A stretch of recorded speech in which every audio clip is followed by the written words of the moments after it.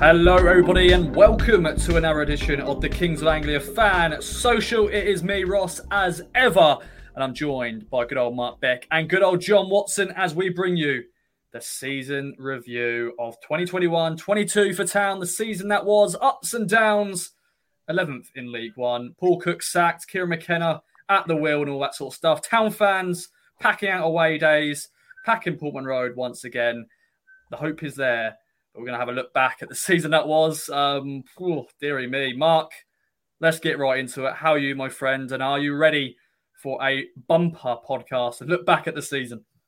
Yeah, it'd be good to relive. So, it's not all doom and gloom. I mean, if you want to be black and white about it, 11th is not where we expected to be and not where we want to be. But there's some good moments, some not so good moments, and some certainly memorable moments along the way. So it'll be good to re-jog the old memory about some of them and trying to recall some of the incidents. But no, I mean, I had some fun times. I think that's what you got to sometimes with football. As much as we get wrapped up about we're going to finish at the end, you've got to remember the journey that you've been on and, try and remember the good moments where it doesn't go quite as you expect it to.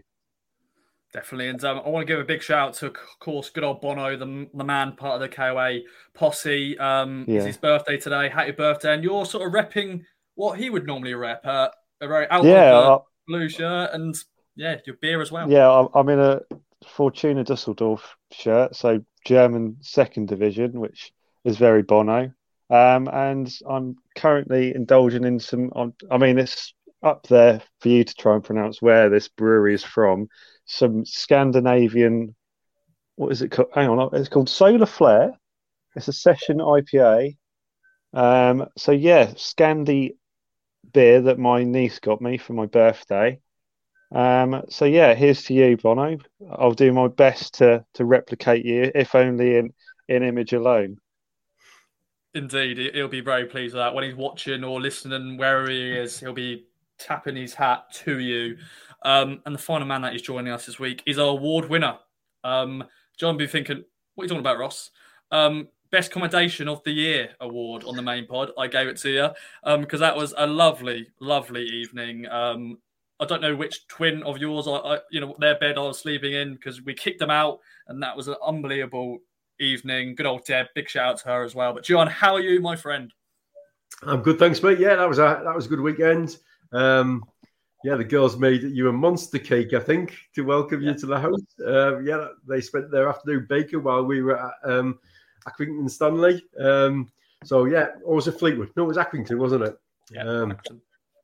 I'm doing well, thanks, mate. You know, when you just think back about the season, you start remembering all those little moments. And I guess, I think for me, the highlight is thinking, I actually enjoyed this season.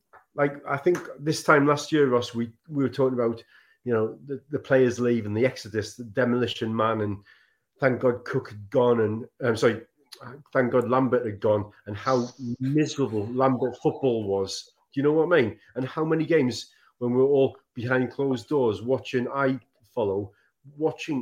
boring games where we were, Ross, there was at times we could have just played the same interview that we had week after week. It was another terrible game, and yet Lambert was going, we played really, really good. We were really, really...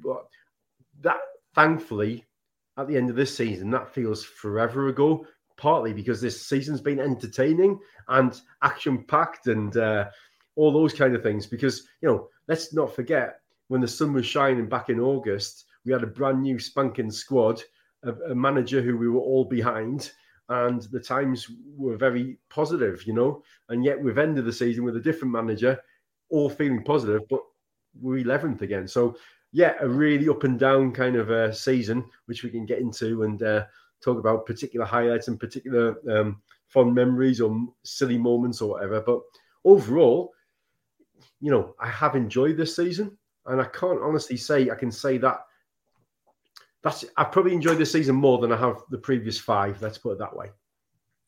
Definitely. And we're going to get cracking then straight away. We've got a lot of games to get through, 46 league games, I think 55 games in total, of course, including cup games. Let's start then, Mark, with August and the opening day against newly promoted Morecambe. Portman Road was open again to fans, and it ended 2-2. Macaulay Bonne, of course, scoring a late equaliser. Cole Stockton showed what he can do in League One. Of course, he went on to score loads of goals for Morecambe in League One. Of course, Morecambe stayed up on the final day. What's your memories from that day? Of course, Macaulay Bonne scoring, boyhood fan. 19 summer signings, a few players making their debut and drawing against Morecambe. I think it was exciting because we didn't really know what to expect from a fairly new squad. There was obviously a few familiar faces that were around at the time, but no, it was just like John said, great to be back at Portman Road, and with some optimism as well. Like, I think if things hadn't quite gone as planned with the takeover and our former neglectful owner, who I try my hardest not to mention by name anymore, it would have been a very different atmosphere if Paul Lambert was still in charge and the majority of that squad was still there. It was a real excitement. Unfortunately, the result wasn't what we were expecting, and I think that's probably the theme for the month of August. It's probably what we weren't expecting. But I'm going to coin the phrase that Hutchie kindly nicked off me and is yet to pay me for. Unacceptable, but understandable with all the new faces. I mean, the one memory I do think of when we think of that Morecambe game is Macaulay Bonne's goal, sending the aforementioned Bono into raptures and nearly stacking it onto the pitch, as you mentioned on the main pod. But no, I'm sure as you're going to reel off the other fixtures, it was perhaps a sign of things to come, that it wasn't going to run quite as smoothly as we were all at least hoping it would anyway. No, because on the Tuesday night, of course, it was League Cup action. Newport County are in town, and we lost out of the League Cup early doors once again. Same old Ipswich. Then there was 2 back-to-back away trips to Burton and Cheltenham.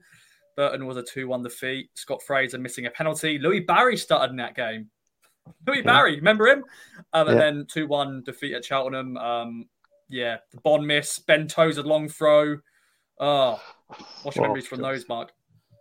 I mean, for me, the key thing I picked out from August, and it's all well and good looking at hindsight, I think we'd ended up playing 6 games before we'd actually properly assembled the squad and it was actually fit and ready. I mean, was it Morsey, Selina and Walton that were signed towards the end, whether they were always our targets to come in or whether it was a result of what was going on earlier on in the season.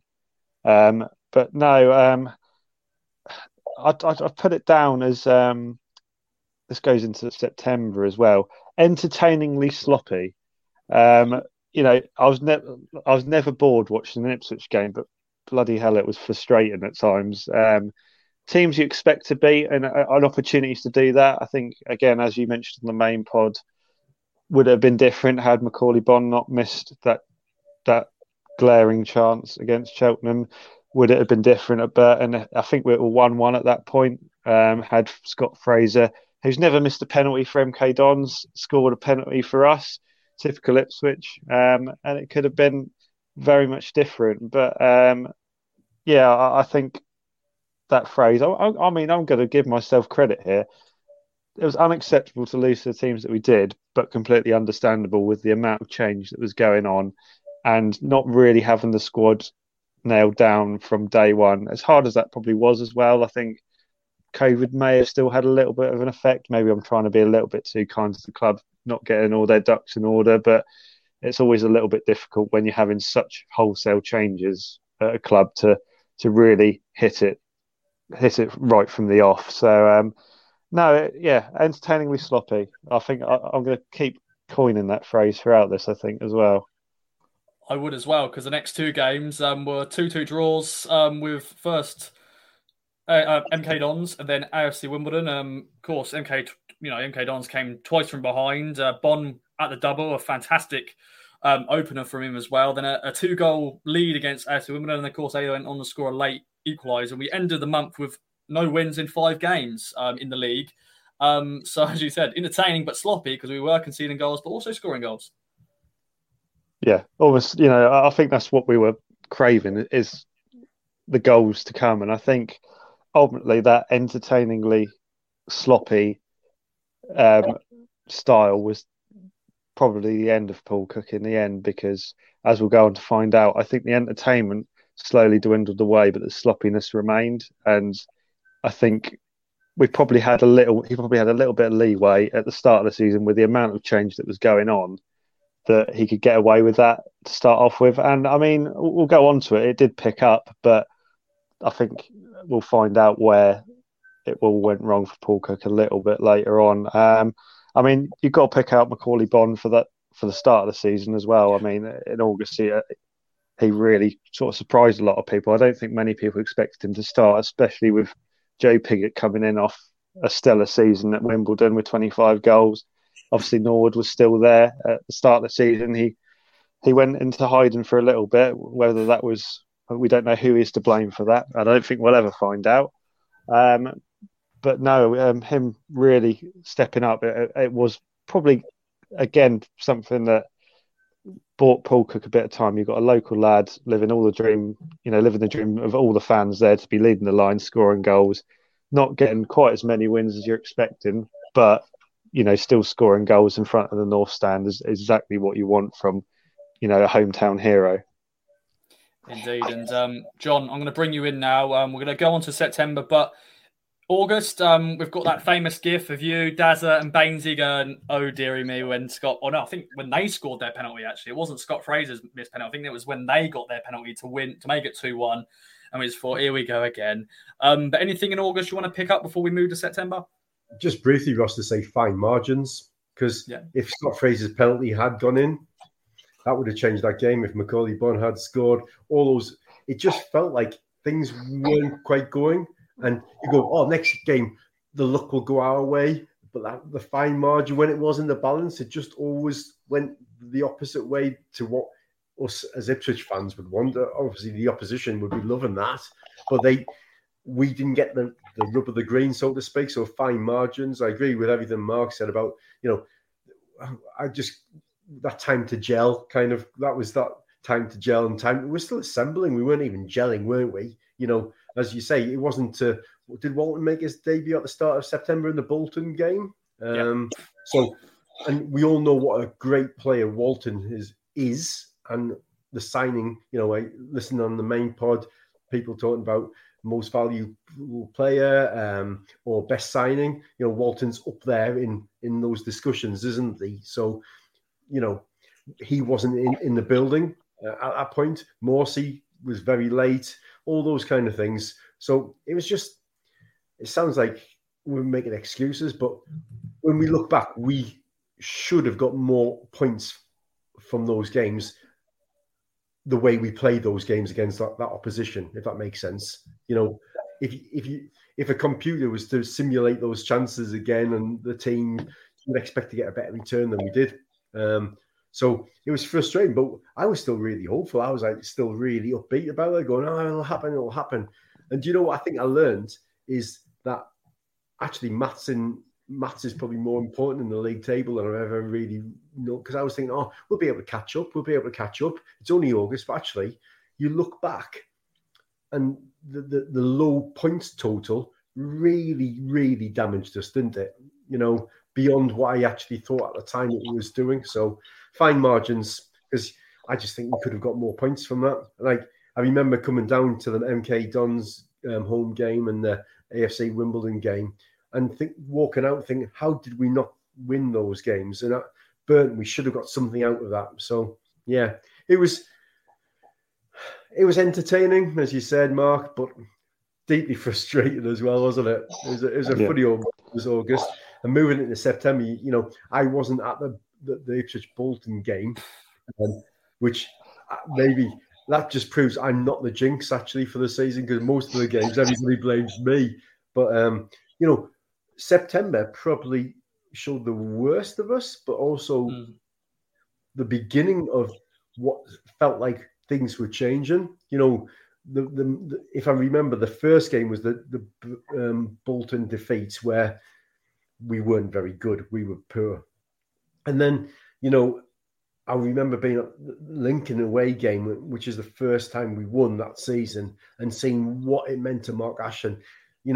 I love that at the time. I probably look back on it now and think maybe it was over the top, but I just understood his frustration and his release when he went running down that touchline at the end, and he was properly in the zone. But we all loved that win because we so desperately needed it, and you could see the pressure. It was like a volcano, like letting go of all that pressure. So that for me, September, the grinding out. We played really well in the first half at Lincoln, and then the second half we had to play quite strong and physical and grind out a proper. And it felt like, hang on, we've just shown a bit of.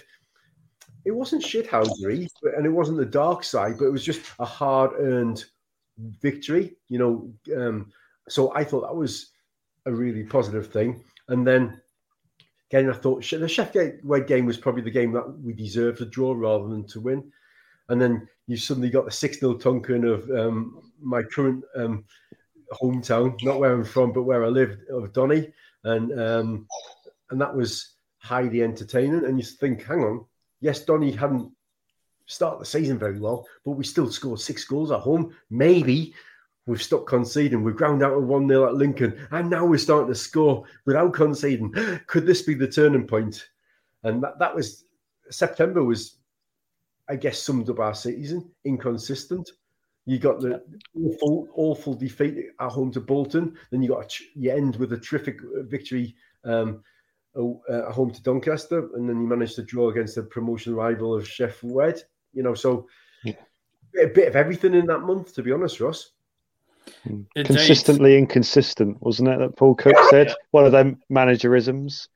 Consistently inconsistent. Yeah, that is perfectly summed up. I think, as much as not everyone agreed with what he had to say over his time here, I think that sums up Ipswich in a nutshell. Probably for the last, God knows how long. Consistently inconsistent. Yeah, that's how we have been.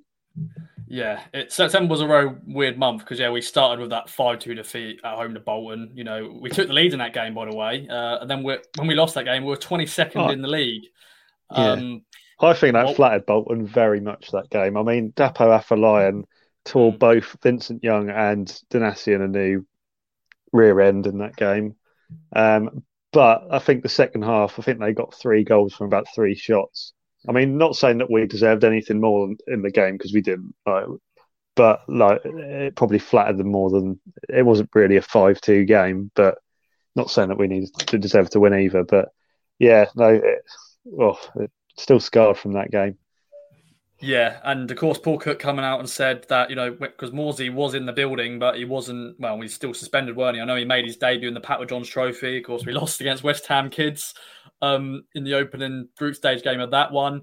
As John already said, Walton was making his debut. George Emerson was making his debut that day as well. It was a weird month because we ended it with a 6-0 win against Doncaster. Lee Evans scoring a hat trick. What a night at Portman Road. Knee slides. Were you there, Mark? I think you probably was there because if you missed that, you would have been disappointed. Doncaster under lights. Yes, was there? Yeah.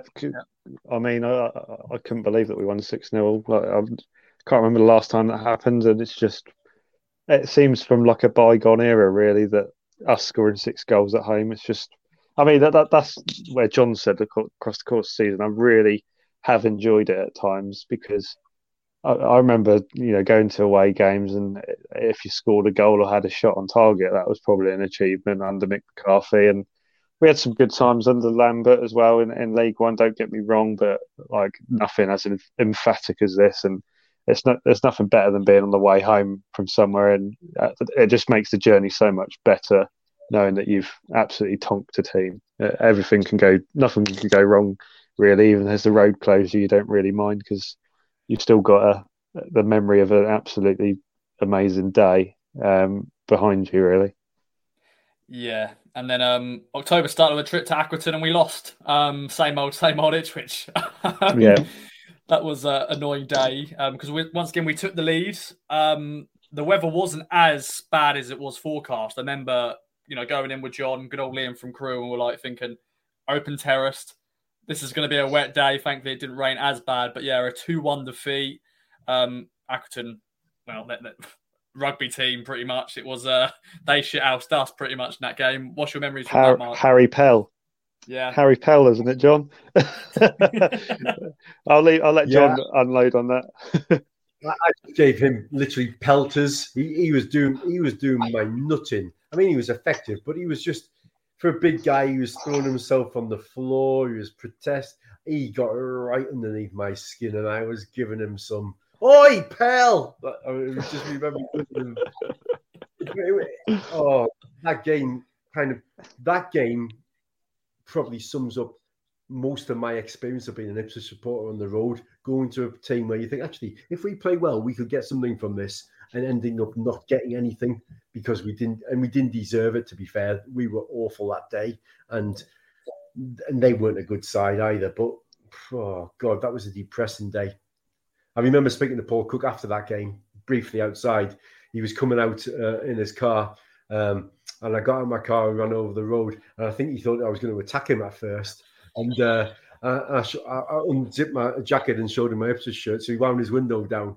And he was really, we said, we all want you to do well, Paul. You know, it's going to turn. It's going to be good. We're going to be all right. Everybody. And he was really upbeat about it. And despite, he looked under a bit of strain, I've got to be honest. He sounded, that was when I first, and sadly he'd just lost his dad, hadn't he, around that time, I think. Yeah. So he's had a lot going on in his own personal life. I'm sure it was around that time, but I really felt for him because I think most Ipswich fans, other than I think David Flisher, will say that they wanted Paul Cook to do well. David would probably demand by the third day of August that we should have sacked him or something. But David knows I'm only joking, I'm sure. But I think most of us thought, out of all the managers who were out there last season, Cook was a really good appointment. He had pedigree in this league, experience. And actually, he came in and told us a few home truths that our team wasn't good enough. And actually, I respected that. I think maybe in retrospect, he went about some of that the wrong way. But that whole kind of getting behind him is because we want our club to do well. And me and Mark were just saying, just before we started recording, Paul Cook's a really nice guy. You know, the kind of guy, if you was in a pub, you would probably want to go and have a pint with him, you know? So we warm to the man. And that was the point, I think, in October when you start looking and think, oh, Liam Richardson seems to be doing well at Wigan. Yeah. Are we missing Richardson? Do you think Cook can do it without? Those questions were the ones that were being asked at that point because they grow bigger, don't they? Yeah. And, you know, we had the kit man from, you know, Ian Craney, and his main coach was up the road at Wigan doing what seemed to be a really promising start to his young career. And look where that got him at the end of the season as well. So just support Ipswich is a roller coaster journey, isn't it? Because, you know, the Accrington game sums up life in League One, I think, and life as an Ipswich Town fan at times. Definitely. Then after that, thankfully, we won a Papa John's Trophy game. We beat Gillingham 2-0 at Priestfield. Then Bond scored his 9th goal of the season in the 2-1 win against Shrewsbury. What a start for him. A good win at home. Then Cambridge at the Abbey. Big day out for them. A 2-goal lead we squandered. A late equaliser from them. Those two games, Mark, good win at home, but then Cambridge 2-0 up. I mean, if anyone knows the song, I don't know who it's by. It's like Popmaster around here, but 1 step forward and 2 steps back. That seemed what we did all season, and I think those opening months you see it. You know, there's signs there when you go.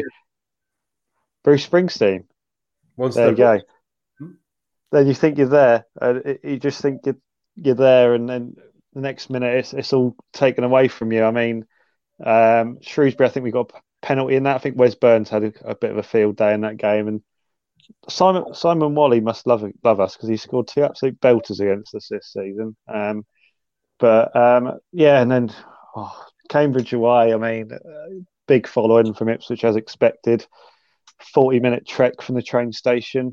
Lovely job. Thank you, Cambridge, for your hospitality, putting your football stadium absolutely in the middle of nowhere. But no, I mean, that was a frustrating day. And I mean, we'll go on to the next game after that. I think that all had us worried. And we were like, oh, Christ, what's going on here? And then lo and behold, the next game we go and win 4-0 at Portsmouth, which for me is still the highlight of my season.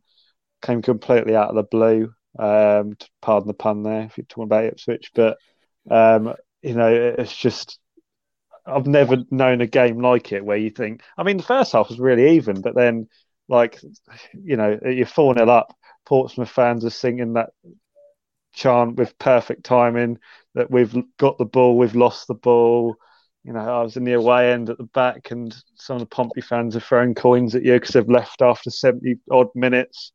And you just think, this is what it feels like to be a team at the top. And I think we had a taste of it, and it was just always pulled away from us when we got hooked on it at times as well, which really, really hurt. And I think that hurt a lot of people. But no, I think that one step forward, two steps back is quite appropriate for really how the whole season went. But definitely that start, and again, entertainingly sloppy again. I don't think any of the football we've played under Paul Cook for the most part was particularly bad. Going forward, defensively, it was an absolute nightmare. But that continued throughout September and October.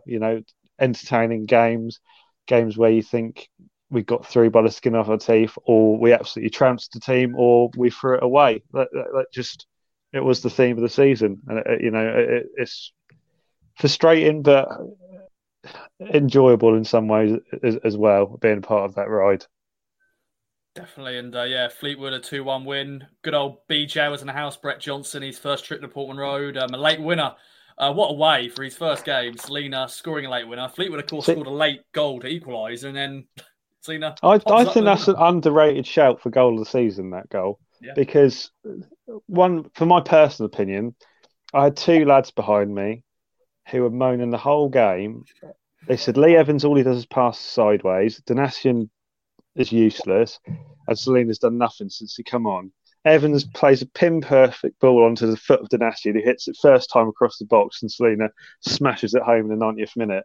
Oh, I mean, that was a beautiful goal. I mean, Christ, it was Fleetwood after all, who barely scraped staying up. But again, it's those moments. They're few and far between, but to win in the last minute always feels good, no matter who it is against.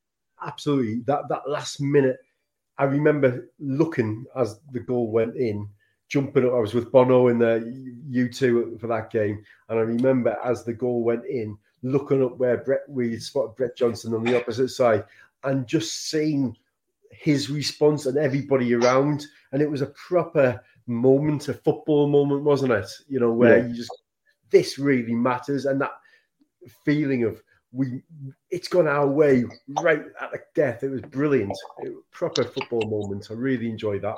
That was a cracking atmosphere as well. And I was really pleased for Brett Johnson because, let's be fair, every interview anybody's seen of Brett Johnson, he's come across as a really charismatic, optimistic, passionate, knowledgeable, good guy who we seem to be in really strong hands. And the fact that he couldn't get over because of COVID, they all couldn't be there together. And that was his first game, to get that buzz that we all know you can get from football. He was loving it. And it was brilliant to see. It was lovely. That was possibly up there with my, you mentioned the Portsmouth game and being a particular highlight, Mark.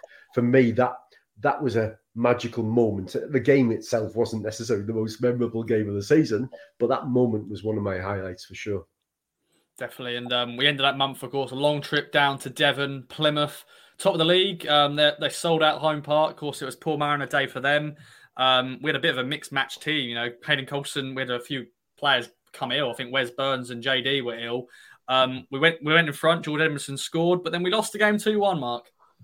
Yeah, I mean, I think that was really where it was the start, maybe the end for Paul Cook, really. It was a team that were flying high at the start of the season. You thought, if we're ever going to be up there, it's a game we need to win. That second half scars me. Raheem Harper, just pass it, man, please. Go back. Just should have passed it to Bon, I think it was at the time. Yeah. It's just, I think that's where, I think something that I said quite early on a lot in the the game day videos that goals change games, and we let that goal in at just before half time, and that really changed the tide of the game in that one. And yeah, I think we'll go on to next month where again we had some painful defeats, which didn't help things. But no, I'll give a shout out to Stephen Wallace who was going to offer to send my coat back that I left in Plymouth when I stayed over. That was really annoying. But no, I think Plymouth was probably maybe the turning point. But I think there's 2 defeats that came next month that really sort of showed that Paul Cook was perhaps on the way out, or question marks were seriously being asked at that point. I mean, the only other point I've got about that sort of early part of the season is literally life and death. I think we had Lee Evans and Sonia Luco have children born at that point, but I think we had 3 fathers pass away at the same time, which is really unusual. I think we had Joe Pigott, Paul Cook, and I think did Sonia Luco's dad pass away as well. Exactly. So we had three. I've never known it. That's just the Ipswich way, isn't it? I don't think players come over with the greatest of luck when they arrive. I don't know what it is, whether they smash a few mirrors in their medical or whatever it is. I don't know what it is, but no, it's really odd. And I mean, going back to Paul Cook and Joe Pigott over the course of the season, you don't know how much that does have an effect on the person.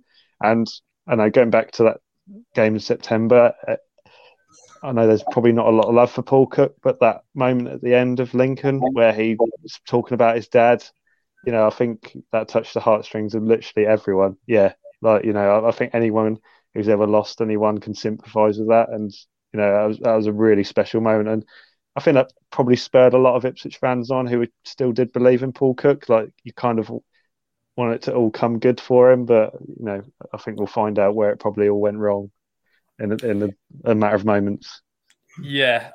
Well, we started, of course, November fantastically at Wycombe. A 4-1 win, John. Unbelievable night. Of course, this is the last time we saw Hayden Coulson as well. Macaulay Bonne with his 11th goal of the season. His last goal until, of course, the goal he scored against Gillingham, which was his final goal for the club. But what a way to start November. And isn't that an absolutely typical representation of Ipswich and our season again? Because you just have, we've gone to Plymouth, as Mark said, and the goal changed the game. What could have been again? You think, and then you go to Wycombe, who we don't like. Let's be fair. Not many people I know like Wycombe as a football team or a football club. Certainly don't like the manager and dress sense. But he might not like mine, and that's fine.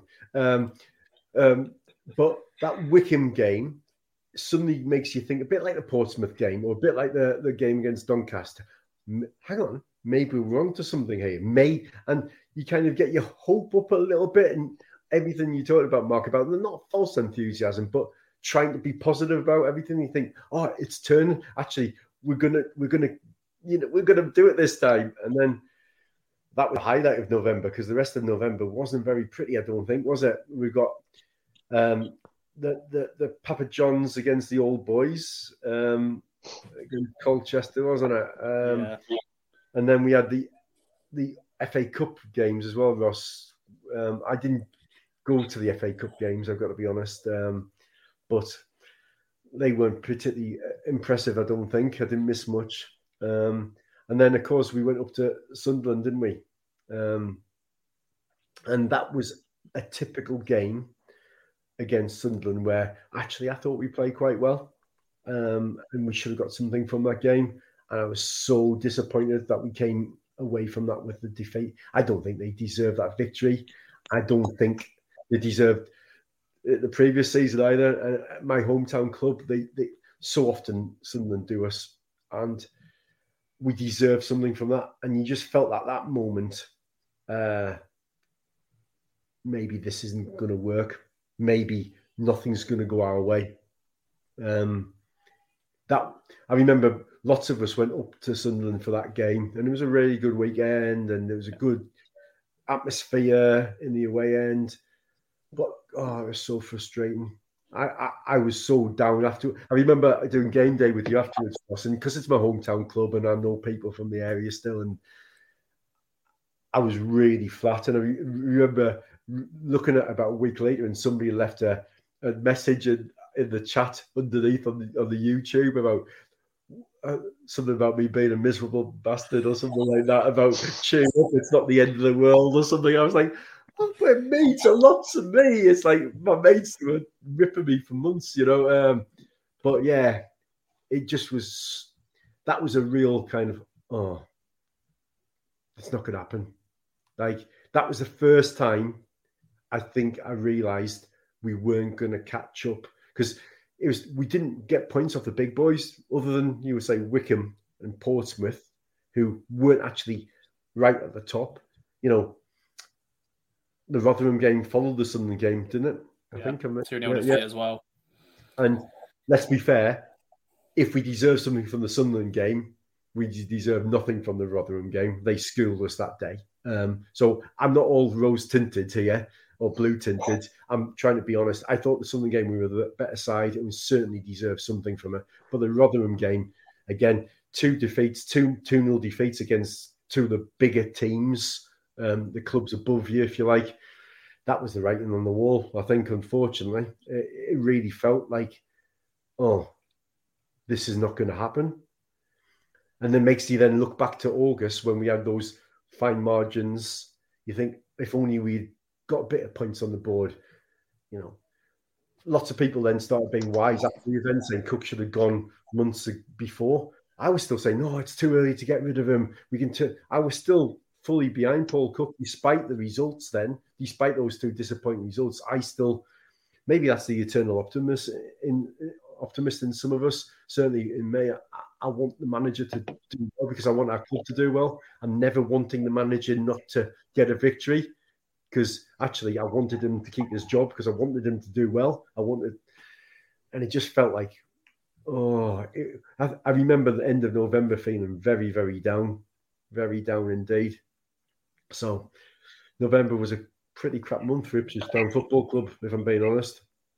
Yeah, because the FA Cup hoodoo continues. We only just about scraped through against Oldham in the replay. Of course, Oldham, eventually got relegated to the National League. Of course, they're having a lot of problems off the pitch. I did feel sorry for them when I was speaking to an Oldham fan before the game. I was just like, I feel sorry for you guys. We've got it bad, but you've got it worse. But then, December did get worse, Mark. Of course, it was the end for Paul Cook. Started with the getting knocked out of the Papa John's Trophy. We're 2-0 up, then got knocked out by Arsenal kids on penalties. Then on the Saturday, Barrow in the FA Cup, 0-0. So bad. And then, we got the massive surprise. He got sacked a few hours after that. Yeah, the notes I've got between November and December was less entertaining, but still sloppy. Like, it was just, as John said about those games in November, it was that Sunderland game. I don't think we played bad at all in that first half. We had multiple chances to go ahead and didn't take them. And lo and behold, we were sloppy at the end, and it cost us that game. As John said, Rotherham schooled us, what they usually do. And I think, old habits die hard, and we thought it's the same old Ipswich. We've been there before where, we've had, in previous seasons, we'd had a fast start and you'd come up against a big boy in November and it all, fizzles out, and it looked like it was happening again. I mean, I didn't go to any of the cup games because, as much as it's a new dawn of Ipswich, what's going to happen. I wasn't at that Barrow game. Did I honestly expect Paul Cook to be sacked? No. I thought, like John, I still thought there were signs there where this could work, and maybe not seeing those cup games has probably clouded my view of it all, really. But I thought, there's still life in this, and it may turn around as yet. But I was sitting in the Curry House catching up with some old friends, and I was absolutely gobsmacked. I think I had to go to the toilet to compose myself, because I just was shell shocked. I think it was, you never know what to expect from your new ownership, and I know he wasn't, their manager when they they took over, he was hired by no, I'm not going to say his name, by the neglectful previous owner. To see him go after such a short spell in this season, and him being the man to be demolition man, and basically start this revolution that we hope is going to happen at Portman Road.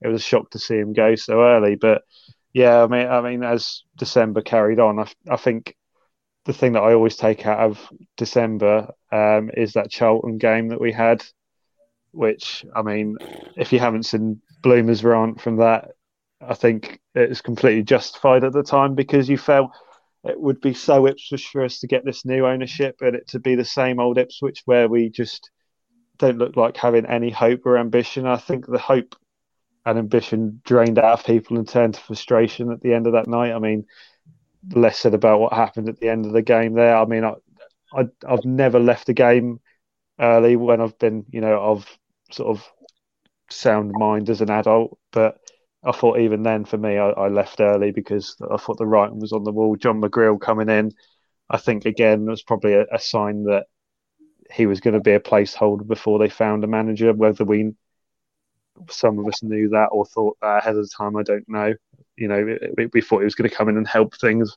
Maybe he was just going to be the stopgap until we got who we thought the new owners actually wanted as the manager. I mean, it's the lowest point of the season, isn't it? I think it wasn't quite a week, but we had the Charlton game, and then you had the replay at Barrow live on ITV, and you just thought, how can this be?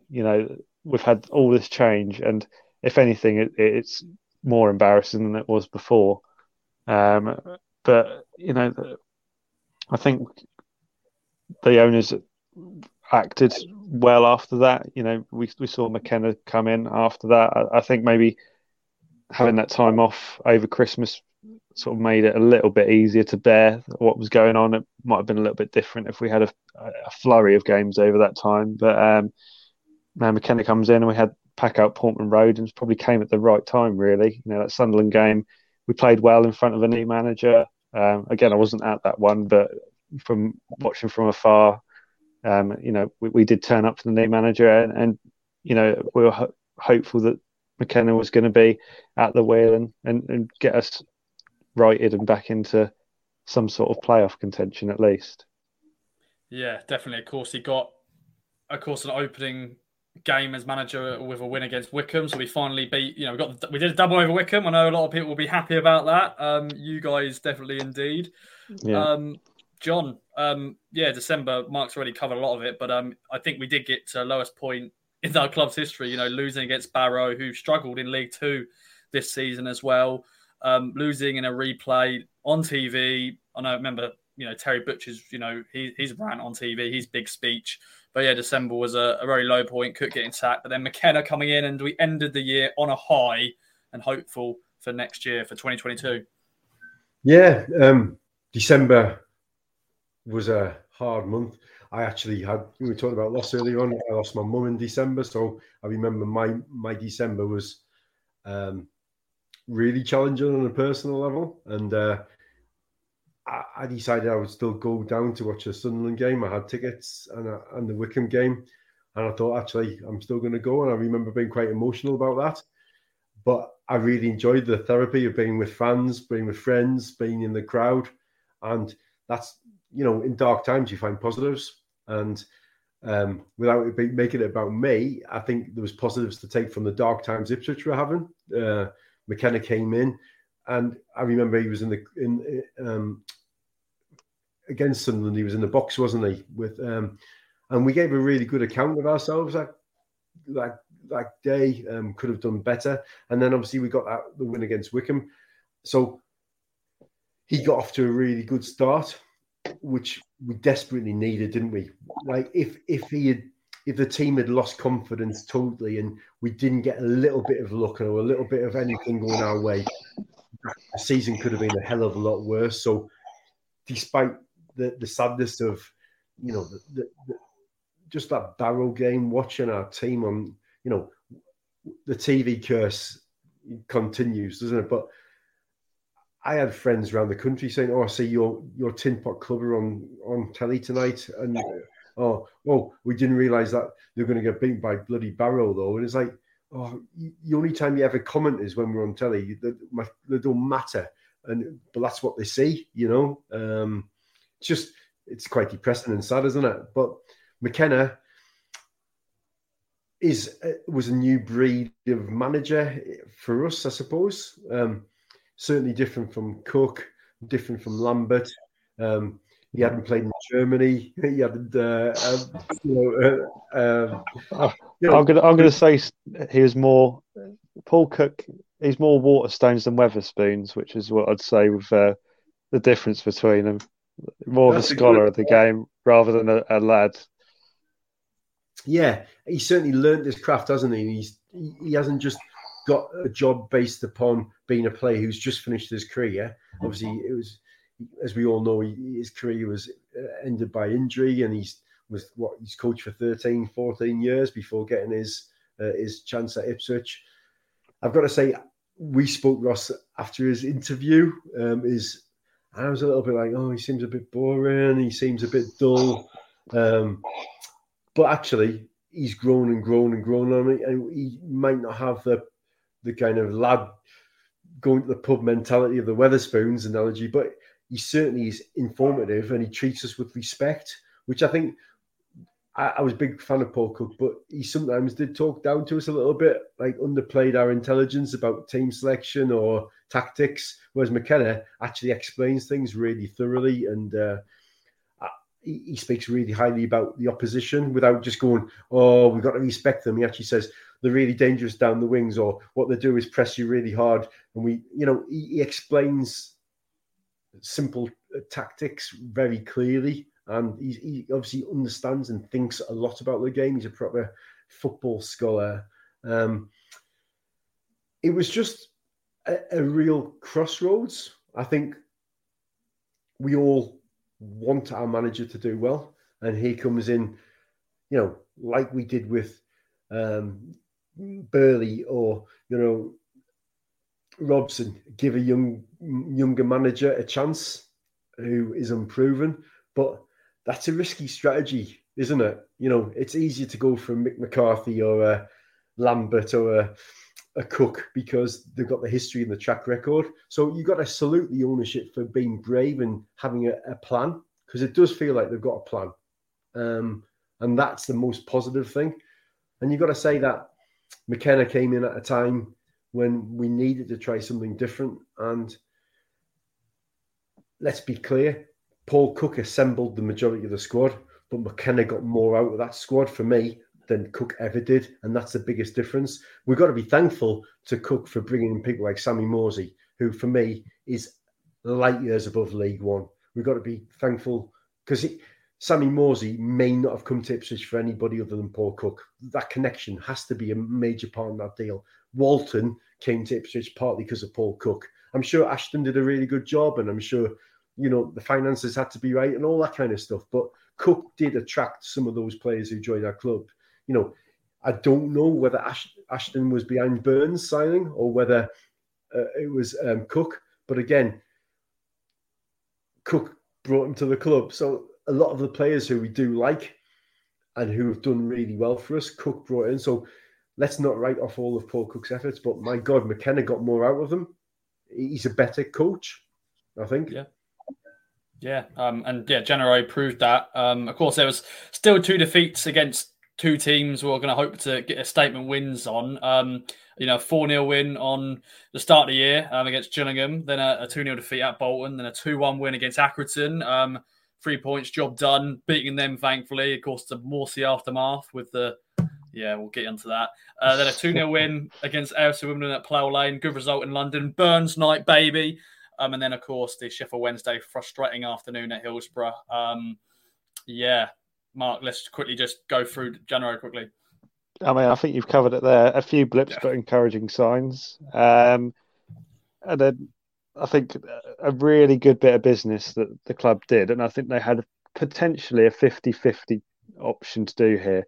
We had 2 players on loan that we both, one more so than others. I think people wanted to sign. And I think we could have easily plumped a lot of money in for Macaulay Bonne, who had scored a lot of goals at that time, had shown that he was a good player, but the goals had dried up a little bit. Or we could have signed Christian Walton. And I think signing Christian Walton is probably, for me, along with George Edmondson, is probably my signings of the season, going like yourselves doing the awards on the main pod.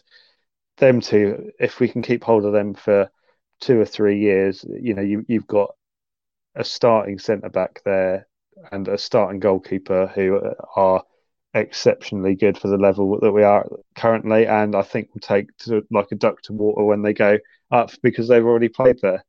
But yeah, that there was frustrating signs there. You could see that McKenna was still cutting his teeth. I mean, that 4-0 at Gillingham was a great day, apart from the Dartford tunnel getting closed, which was awful. Trying to get back in that. I do feel sorry for my mate Tom, who he's done a lot of away games this year, but more than myself, I think. He lives up in Halifax, so towards John. Works down here during the week, and he thought he'd stay down here and be able to get back in good time, but he got massively delayed because of that accident. The Bolton game, two fairly decent sides wanted to play good football. We just sort of gave it to them on a plate, unfortunately. I think that was one of Fridge's very few errors that he had during the season. And then the Sheffield Wednesday game, which has come full circle because one of our, we didn't do much January business. We brought in Tariq Backinson on loan and let Scott Fraser go out, who I feel a little bit sorry for Scott Fraser because I think he's a very cultured footballer. Maybe just wasn't quite the right fit, and he didn't get to show enough from Cook, playing in the wrong position, and then injuries, it just didn't quite work out for him. Backinson at Sheffield Wednesday has to be one of the worst performances I've seen from a professional footballer. And at the end, where I know we're 1-0 down, was it 1-0? We lost or 2-0 in the end? I can't remember now. 1-0. So, I don't think we're really in the game at all. But we're chasing the game, and he's gone down with cramp, and he's lying on the pitch, and we're trying to get something to happen. You just think, just get off the bloody pitch, and you just thought, what have we got here? But I think as we'll go on, I think he really grew, and I think he's come full circle really. And I think if we've got an option there, which we do have, I think we would be, silly not to consider it at the very least. But no, it was encouraging signs at least, I think. And, the next month would be even better. I've got written down for February as well as January. I've got a little thing, 8 points, 5 points, 8 points, 5 points. Because the amount of time we spent between either 8 points or 5 points of the playoffs, constantly being there, and then going back to what I said earlier, 1 step forward and 2 steps back, we'd either win and everyone else would win, and we'd lose and everyone else would win. Like, you just couldn't ever get close enough. And I think, lo and behold, that start really was the issue there. But I mean, I'm glad John's on the same boat here. It probably doesn't make for as interesting viewing that we're not having a little bit of a sparring match about it. But I think we were just all hopeful and hoping that it was going to turn around. But I think when you break it down, that probably is what really cost us. And you're running out of time. You can't buy time when you've put yourself on the back foot. And but no, we move into February, and I think we were all starting to believe again, at least anyway. Yeah, do not worry, listeners. Though we are going to have a sparring match on the strike later on in the podcast. It will be Mark versus John head to head, so do not worry. But yeah, John, February goes like this: a 1-0 win at home to Gillingham. Lucky 3 points, really. Then we went to Doncaster, your hometown currently. The John Watson derby, job done in Yorkshire. Then a goalless draw against MK Don. 7,000 fans at Stadium MK. 3-0 against Burton. Quick starts, loads of goals. Kane Jackson back from the death. Then Cheltenham 0-0. Deary me. How didn't we win that one, part one? And then Morecambe 1-1. How didn't we win that, part two? February was a frustrating month, but some good wins as well. Yeah, that up and down. The win that thinks, maybe we could just. Oh, we're just drawn when we should have won. I remember being at that the Morecambe game, Ross. I was with Darren, and we spoke after the game, and we battered them. I mean, chances, half chances and full chances. If it had been a 4-1, you would have gone, yeah, I'll settle for that. If it had been a 2-0, you would have settled. There is no way on heaven's earth that we should have drawn that game. Like, it must have been 10 decent chances to every one of theirs.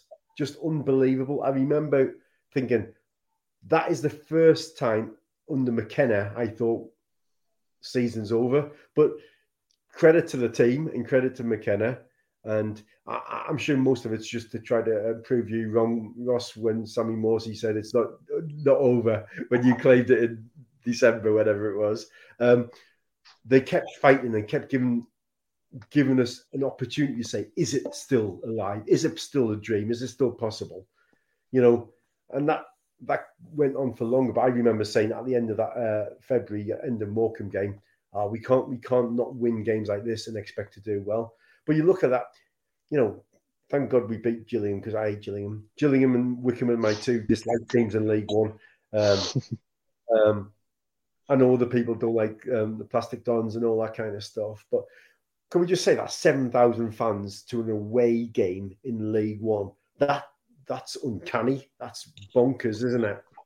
And we've got to touch on the fact that the away support, obviously I go to more away games than I do the home games generally, but the away fans at Sheff Wed before the game, it was electric in Hillsborough, and decent turnout everywhere we've been this season. The fans have been tremendous. We have been excellent, in good voice and good spirits.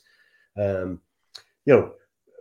took his goal at Doncaster, didn't he? To get the 1-0. So there was lots of positives in February, but equally those frustrations where I guess for me, this is the clinical bit. February was the start of us not being clinical enough. That just dragged on. Earlier in the season, we had Bond scoring the goals. And obviously, people like Burns contributed massively. Morsey a little bit later. Chappers throughout the season did decent. But when your strikers aren't scoring continually, was it December or was it January? Norwood had a little purple spell in December, I think. November, December, yeah. The second half of the season in 2022, none of our strikers have had a purple patch other than Jackson for that tiny bit that he was injured. So that's probably where we fell short. And I think you tweeted something out earlier on today, Mark, didn't you, about the XG and goals scored and all that kind of thing? And I think that you can come in on that, because that sums up, I think, that exact situation. Yeah, I think we were fourth for XG from open play, but we only scored 11 goals. And I think I'll give him a shout out. He helped me a lot when I was doing my podcast back in the day. ITFC Analytics did say a lot of that was down to our failings from set pieces, which again is both defending at the start of the season and scoring throughout the season was a big issue. But I think that's quite possibly our biggest fail. And I think the last time I was on the Fan Social, I think Ross asked, is it over? And I said yes, because we haven't got a striker that can put the ball in the net. And, Kane Jackson coming in from the cold was a real surprise. I think a lot of us expect his race to be run, a bit like John Nolan, who, he's at Bristol Rovers now, but I'd question if he actually is, because I don't think he's played at all for him.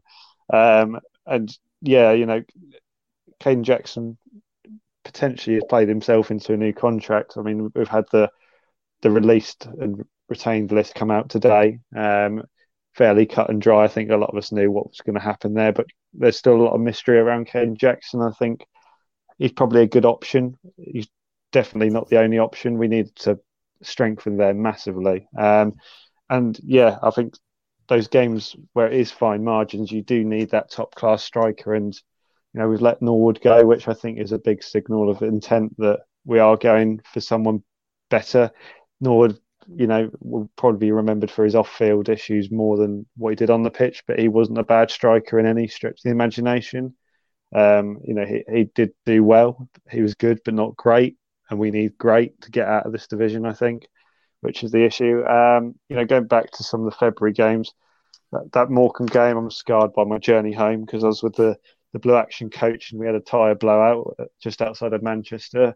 After you've all had a jolly old time, and then you get a tyre blowout on the way home when you drew with Morecambe is not really how you want to be spending your Saturday evening. But no, yeah, it was encouraging. I think the belief was coming back, but again, it's just for every good moment, a disappointment would follow, and I think that would still carry all the way through towards the end of the season until we got to the moment where the promotion push, however fleeting or improbable it did eventually, die, unfortunately. Yeah, I think the first 2 games of March, there was sort of like going, so you're telling me there's a chance. Of course, 2 back-to-back 2-0 wins, first away at Fleetwood, then a 2-0. 25,000 people were there on a Tuesday night against Lincoln. Jackson scoring again. Then Portsmouth a 0-0 draw. Injuries came out. Of course, some bad injuries. Morsey. Jackson, of course, that was his season done. Another, how didn't we win that one as well? So yeah, March was sort of like, could we? No, we can't. Yeah, it's just the way we go. Yeah, you've summed it up perfectly there. What I've got at the top of my notes, still in the hunt, just.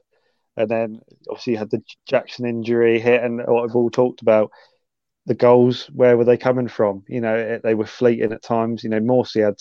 Morsey's not a goal scorer, but he's had to step up and actually, come up with a few to get us wins or points.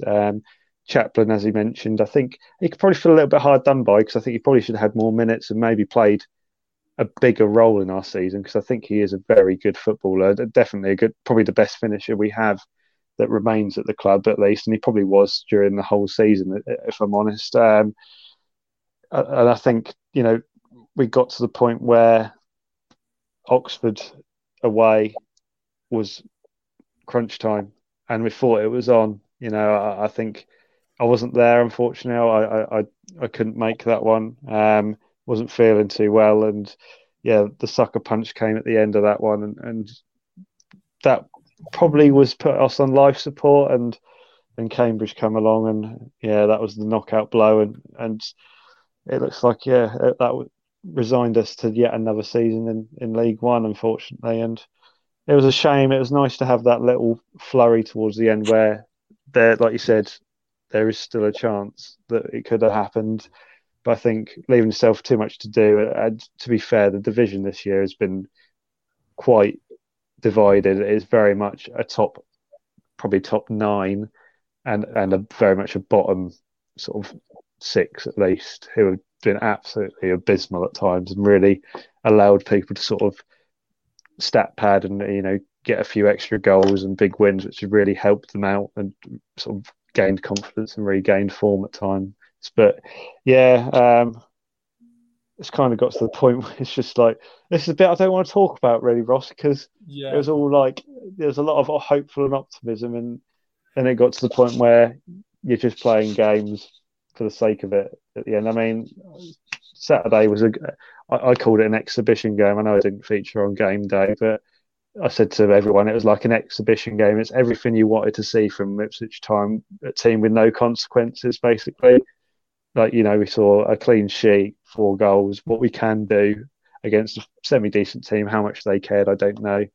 And yeah, so it's a shame. But yeah, I've probably skipped over quite a bit there. But it's just, I think it got to that point where it's just like, it slowly got away from us. And I don't think, we're fighting against time, which you can't buy any more of. And yeah, we ultimately are a League One club yet again for the next season. Yeah, I think that's sort of the perfect way, John, for you to just jump in. I don't think we need to wrap up all the other games. I think we should just sort of say, the Oxford game was the day. the dream died. The late equaliser, and then pretty much we were just playing and hoping other teams were going to drop points. They didn't. We got a nice win against Plymouth, which was nice. We got a good draw against Wigan, and then the final day of the game against Charlton was lovely, but the season was done, and four seasons in League One pending. But John, sort of wrap up the season as a whole there. Yeah, I guess for me, the 2 games I'm going to pull out from April, that I went to 2 games in a row, the Rotherham away game, then the Wigan home game, which should have been a lovely bank holiday weekend. But, we know what happened there, so we got moved to the Saturday and the Tuesday. But I got to both of those, and against Rotherham again, fine margins. Back to that from the beginning of the season. If we had a Michael Smith, I'm not particularly saying that player, but somebody who's going to, did he get 24, 25 for them? Something like that. Yeah. If you think Bond got 13 league goals, 11 league goals, 12. Okay, yeah, something like that. So Smith got double that, and that was ultimately the difference, and Rotherham, terrible run of form, fans not particularly great for them. They were waiting for things to happen. We absolutely were loud in the first, and then we let them get that goal, back debut, which was a positive, and then so we got beaten by the team who have gone up, and then we play Wigan, champions elect, and we put on a really good performance, and really, I think we could have won that game. I was so frustrated. We were well team. So it proves that we can mix it around. But actually, despite what Mark was saying, and I do agree with, the league was in chunks, wasn't it? And we were never fully in that top 6, really, were we? Or the top, we were always just outside it. A long way outside it to start off with. But we didn't take the points against some of the lower clubs like the other big teams did. You look back at how many points do we get off Cheltenham? How many points do we get off Morecambe? How many points do we get off? You can list those teams, and it's like, if we had just got that Bond goal against Cheltenham early on, and it's all ifs and buts. Over the season, you make your own luck, and you get what you deserve over the season. And ultimately, we haven't been good enough. And it's been entertaining. It's been optimistic. It's been eventful. But it's been disappointing because I still think we were bound to finish 7th at one point. And hang on, we haven't even finished 7th. That's not particularly great either. It wasn't that we just missed out on the last day on goal difference or something. We actually weren't really in it, were we? So disappointing overall, Ross. The last couple of months, hard. You want to get to the end of the season. We all looked at the fixtures. Do you remember at the beginning of the season when we looked at Rotherham and Wigan? Bank holiday weekend. It could be between the 3 of us, which one gets the champions, which one gets second, and which one gets in the playoffs. Nah. We had a part to play, trying to help stop one of them from winning, but we weren't going to get anything from that. And that's disappointing, isn't it? Because actually, Rotherham are a yo-yo club, aren't they? They're League One Championship, and then got the savviness and know-how, organisation, fitness to get out of this league. But actually, they had 9,000 fans, 10,000 fans at home when they were about to go up. And we're taking 7,000 fans to Milton Keynes, and we're having 25,000 at home, 28,000 at home. Come on, finishing 11th with that kind of fan base and that kind of support, and now that kind of backroom setup, and 11th is not good enough. That's where it has to change next season for me. And I'll get behind, and I'll be optimistic, and I'm full of support. But we cannot be having another season finishing out of the playoffs. Finishing in the playoffs would be disappointing, realistically. You want to be automatic. However, if you finish 4th and have had a really good season and you get in the playoffs, you go, whilst it's disappointing, I can cope with that. To not even be in the shout with the playoffs would be a failure next year, wouldn't it? Because it has to be a failure. So yeah, I think so too. I just think when we came down, we were all a little bit like, oh, we're going to League One tour. Actually, let's be fair, we've had enough of League One. We had enough of it 2 years ago, let alone like looking forward to a full season of it. You know, come on, we need to do it next season. Yes, mate. Hopefully, this time next year, we'll be talking about getting the playoffs and all that stuff, or top 2 and all that. But we shall see. Okay, then that was a lot of chat about the season that was. I think it's time for some silly stuff before we do wrap up the podcast. Getting my lovely feature as always do. One word to describe the season as a whole. But time for the strike. It's Mark. It's versus John. The pens and paper are out. Of course, play at home. They are 5 questions and a tiebreaker if needed. As you know, we'll still probably use a tiebreaker because why not? Because it's there. We'll use it. Okay then. Let me get. I haven't done any revision this time. Don't worry. Yeah. We know your games. And who can you revise? We haven't got an opposition, have we? Yeah, that's what I usually do. If I'm in, I'll do the opposition. It's going to be. I did quite well last time. It's going to be on playoffs, and I haven't even thought about that. I'm doing my thinking out loud right now. The questions are on my old boy Gordon Edwards. All questions on him. I'm joking. No one cares about Gordon Edwards anymore. But the first question is on Wes Burns, though. And, of course, top goal scorer this season, won all the awards. But who set up Wes Burns for his first goal against AFC Wimbledon? Was it Coulson? Hayden Coulson, remember him?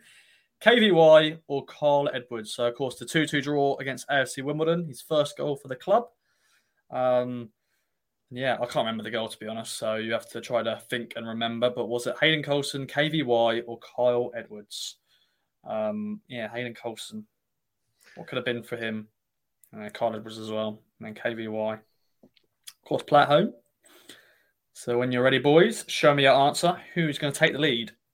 John Watson has gone for Hayden Coulson. I've gone for my future son-in-law, hopefully.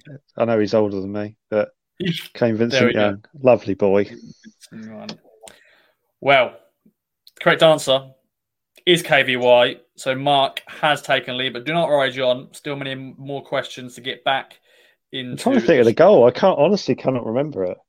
I was there. I don't remember it at all. I just thought he's done. I know Edwards didn't get an assist all season, did he? So I knew it wasn't him. That's a trick one there. I just thought I'd chuck him in there just in case if you remember that little stat. They all played in that game though, so it wasn't that much a trick question. Question 2 is on, of course, the best signing of the summer. Of course, Wes Burns has been up there as well, but Christian Walton. How many clean sheets did he keep in 34 league games? 34 league games. How many clean sheets did he keep? What a signing. What a man as well. Very nice bloke. Christian Walton. Very tall. Okay. Can you see that? 16. Yeah. Okay, so yeah. I've gone for 11. 11. So as always, you get 2 points if you get it bang on. Closest to the correct answer, you get a point. And the correct answer is 14. So Mark makes it 2-0. 14. I thought, no, I'm over egging it. Take some off, John. I know. I think I don't know how many we had in total. I know Ladke got 2, didn't he? I know he got one against Lincoln, didn't he? And he got another one somewhere. Wickham when I had COVID. Yeah. Yeah. I think he would have maybe got 16 in total, Walton, because of the cup games. Because of he would have just got it against Barrow, wouldn't he? Yeah, we just got one against Barrow, so 15 in total, but 14 in the league. But it is 2-0 to Mark. But John, do not worry. Got another question. Now, question 3 is on Macaulay Bond's final goal for the club. Who set him up for his goal against Gillingham? Was it Penny, Luco, or Lee Evans? Was it Penny, Luco, or Evans? His final goal in that 4-0 win. Mark straight on the bat with Penny. What is John thinking? I've gone for Lee Evans. Sorry, John. It's Penny. it's 3-0 Mark. But Don't worry, there's 2 questions here where if you get it bang on, you get 2 points. So hopefully you can get it bang on, but we shall see. Question 4 is how many goals did Town score in 55 games this season? So this is league and cup games. I thought if I do league games, I know Mark will get it right. So I thought I'll switch up for cup games as well. So how many goals? Oh, yeah, yeah. Hang on. I saw you put a tweet out for the XG thing, so I thought, yeah. But Johnny boy, what do you reckon? Oh, I've got no idea. It's not as many as you really think in terms of like 55 games in total. You think we'll get more than that, but yeah, as you know, we had a few moments where we couldn't score goals because you spoke about in the review. None of our strikers scored for a while. Well, we did have those 6 and the 4s as well, so that balances out. I'm going for a good old number 69. 76. 76. Okay. Overall, John has lost, but you can still play. Don't worry. The correct answer is 75. Oh! So Mark was very close there. Do we have a disallowed goal at any point? Yeah, possibly. All crosses. If we play Connect 4, I'm in with a chance, maybe. Yeah. Do not worry, John. There is another question. We'll use it anyway, and then we'll do a tiebreaker as well. And if Mark wants to gamble, he can. But John, of course, has to get it bang on. So do not worry, Mark. I'll gamble. I'll give John a chance. Let's make it exciting. Yes. So yeah, don't gamble, 5. kids. Don't gamble, no, children. Don't do that. Do not do that. But yeah, question 5 is on JD. He played the most games this season with Town, but how many games did he play in? The most minutes, most games, most consistent player, surprise player as well. Finally getting an opportunity to actually show what he's all about. How many games did he play in total for Town? Of course, this is all competitions, so it's league games, cup games, and all that as well. And if John gets a bang on, we'll then go to the tiebreaker to then play for it all. But we'll still use a tiebreaker anyway because I did my research for it. Although it was easy research, that question, very easy. Just quick little Google search, boom, found it. There we go. Okay, 43. John's gone. I've prices righted him. I've gone 42. 42. Sadly, neither of you got it bang on, but John has won a point because it's 48 games. 48 games he played. He played 43 in the league, and then of course played the cup games as well. Yeah, that's what I meant, Ross. That's what I meant. Just change it to an 8. Just draw on two extra lines. Yeah, we saw that. Well, we're gonna do the tiebreaker anyway, and right. If you do get it bang on, then if Mark's happy, then John can win it. But overall, Mark, you have won because you well done, sir. Good round from you, John. Good effort as always. No, I feel like Gillingham, to be fair, or Wickham. I feel like a whipping boy. Mark's prowess. He's been clinical. He's been entertaining and clinical. Whereas I've just been sloppy and casual and really disappointed.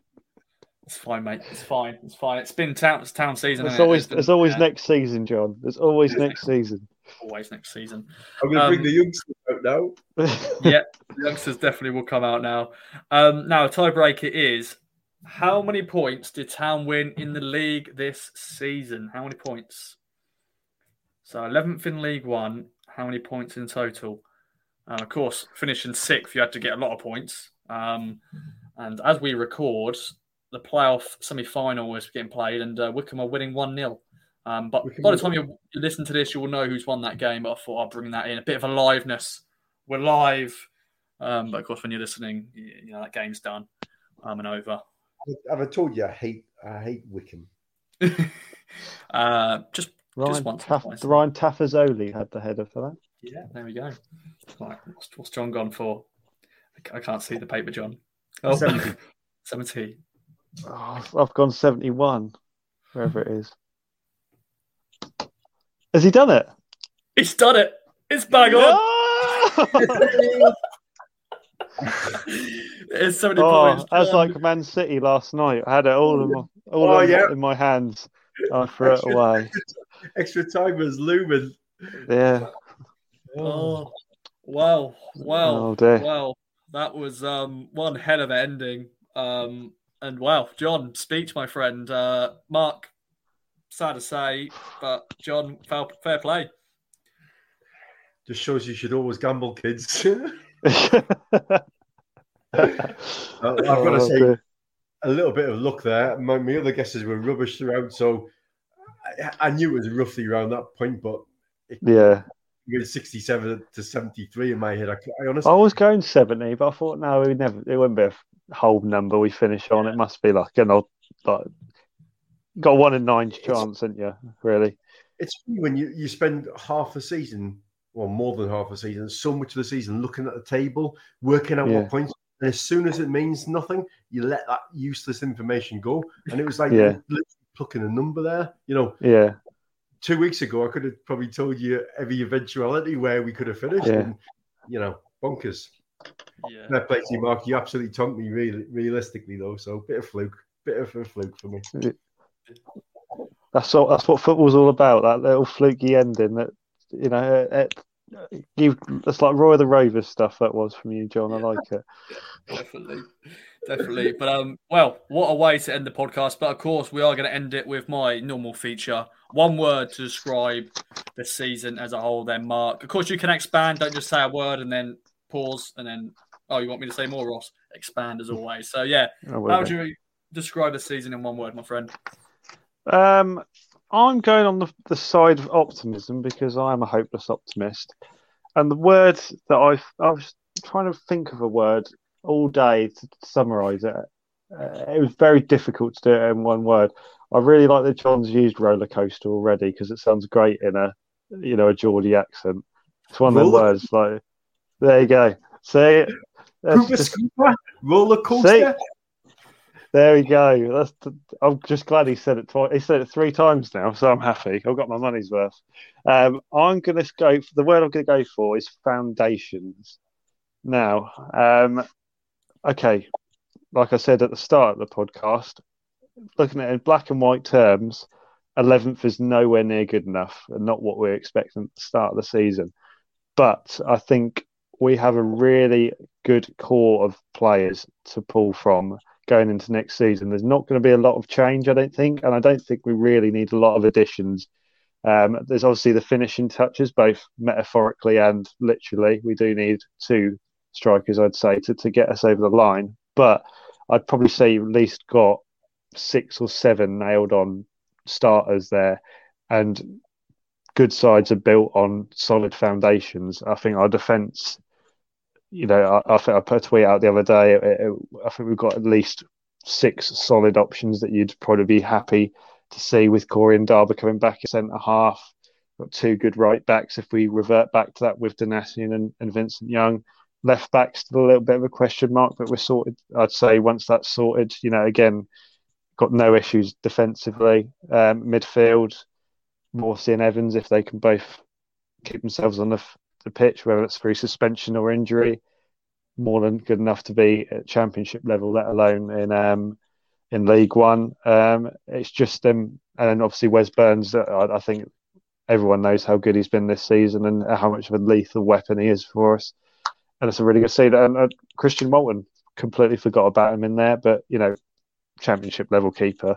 And it's not just on the pitch. I think off the field as well. We've got a manager who I think is committed to the project. I think I was maybe a little bit apprehensive, and it could still come back to bite me later on. And I think I said Ipswich isn't his dream job, but I think back to what he said at the fans forum, it takes a lot for someone to leave Man United. He probably would have been still there now, even with the new management coming in there. He probably still would have been used in their setup to, even for in the short term, just to help bridge the gap in the early days of Ten Hag when he starts. I can remember going to Portman Road and we were barely getting 13,000 fans under Mick McCarthy, and to see we're 3rd highest attendance in the league says it all, really. And I think the club on and off the pitch is in a very good place. Still a lot of work to do. Don't get me wrong. As we know, that's not stopped with the ground now. They're already updating that straight away to modernise Portman Road a little bit and make it better, doing good work in the community, just it generally getting us back to the level this football club deserves to be, where it has been in the past, run by some really good people who care about the club, not necessarily the biggest club. I don't think we deserve to be in the Premier League because of what we've done, but we're a good, hearty club who represents a very large proportion of people, not only in East Anglia, but across the country. And I think we've got a solid foundation to build on that. And I'm really optimistic. It's going to be a very important summer to get them finishing touches, which are going to be the difference between us where we are going to be next season. And, if we're going to be in the promotion fight or, again, not quite there. But I think we've got a stable foundation, and probably more than we have for, a number of years, with a club built on journeymen, short contracts and loan players for other clubs. I think now we've really got a good core group of players. We just need to finish that off now. So foundations is my word. Well said, my friend. Had a bit of goosebumps throughout that. And always well said. Well, Johnny boy, over to you. One word to describe this season and the hope for next season. Yeah, hard to follow Mark there, because, to be honest, really good summary. I did think about some words earlier on, and one, I was thinking, how should I balance this? And one would have been roller coaster. I know I've said it again, Levi. Roller coaster.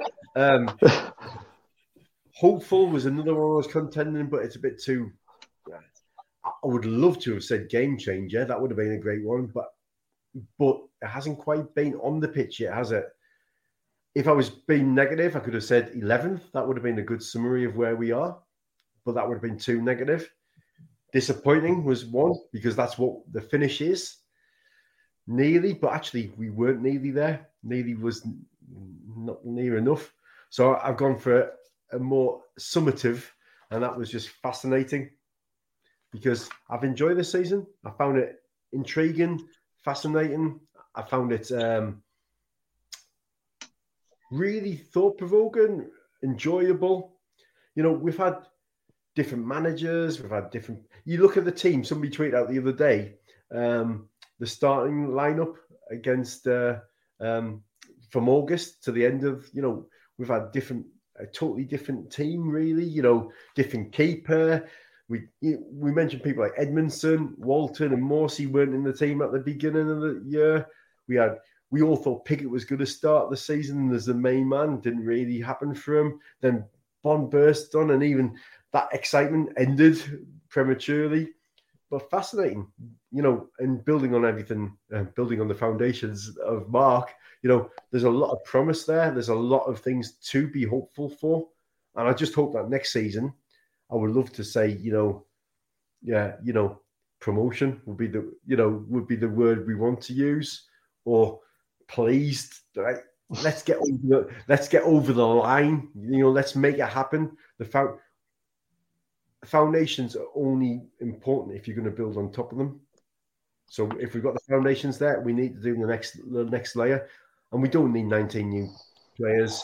We need a left back. We maybe need a bit of cover in midfield. We definitely need a top quality striker, maybe another striker as well. But the spine of the team, like Mark said, is there. The coaching setup is better. We've got for the first time in a long while, a good long while, we've got a coach who's making the players better. Like, that's surely the coach's job. It's kind of fundamental of that. And I think McKenna and his team around him, and with Ashton backing him, etc., there's no reason why we can't make next season even more fascinating. So fascination for me this year. It's been thoroughly enjoyable. We haven't had all our own way though, has it? So it's not been all pleasurable. But hey, I've got to say, the other thing to mention about the review of the season is just like, thanks to you, Ross, and to Heathy and Stu and Andy and the Big Poker for all of your entertainment and content across the year, because as an Ipswich fan, we got our club back when Game Changer talked, that we had that connection. But for the 4.5 years, 5 years, whatever it is, I've been listening to the pod since the start of Hurst's era, I think, that kind of time. You guys have kept us thoroughly entertained and informed, and made us connect with each other, made this whole kind of a fan social thing happen, both in person and after the game, and online for other people to participate in. And that for me has been fascinating and enjoyable too. So thanks to you and all of the main crew, really, because big kudos to you all. Oh God, you're gonna make me cry again. This happens at the end of every season. We thank everybody for all their input and contributions. But no, it has been a great season off the pitch in terms of meeting everyone again. We're back in the grounds. We're back going away grounds. Stayed at your house, John.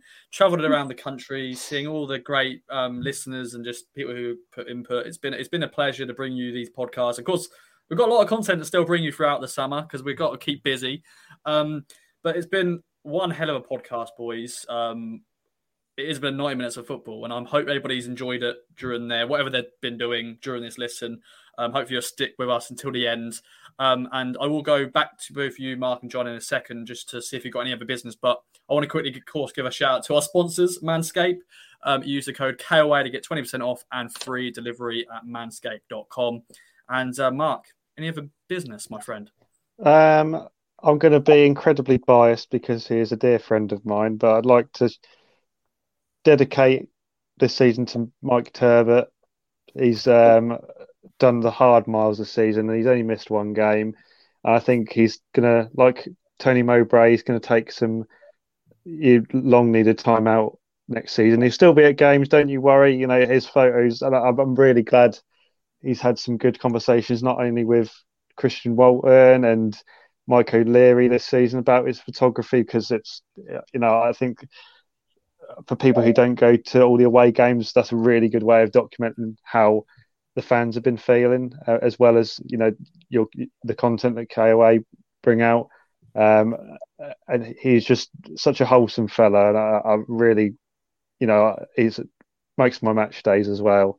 So it'll be a shame that he won't be there as many games, but I think we completely understand spending a little bit more time with family, and we appreciate all the hard work he's put in over the last, 2 seasons in League One that we've been able to go to, because it's not always been enjoyable, put it that way. And he's been there every step of the way. And, hopefully we can give him a special day out at Wembley, and we'll all be waiting for the photos from that day when that day does eventually come. But yeah, just the one for you, Mike. If you are listening, you are an absolute legend.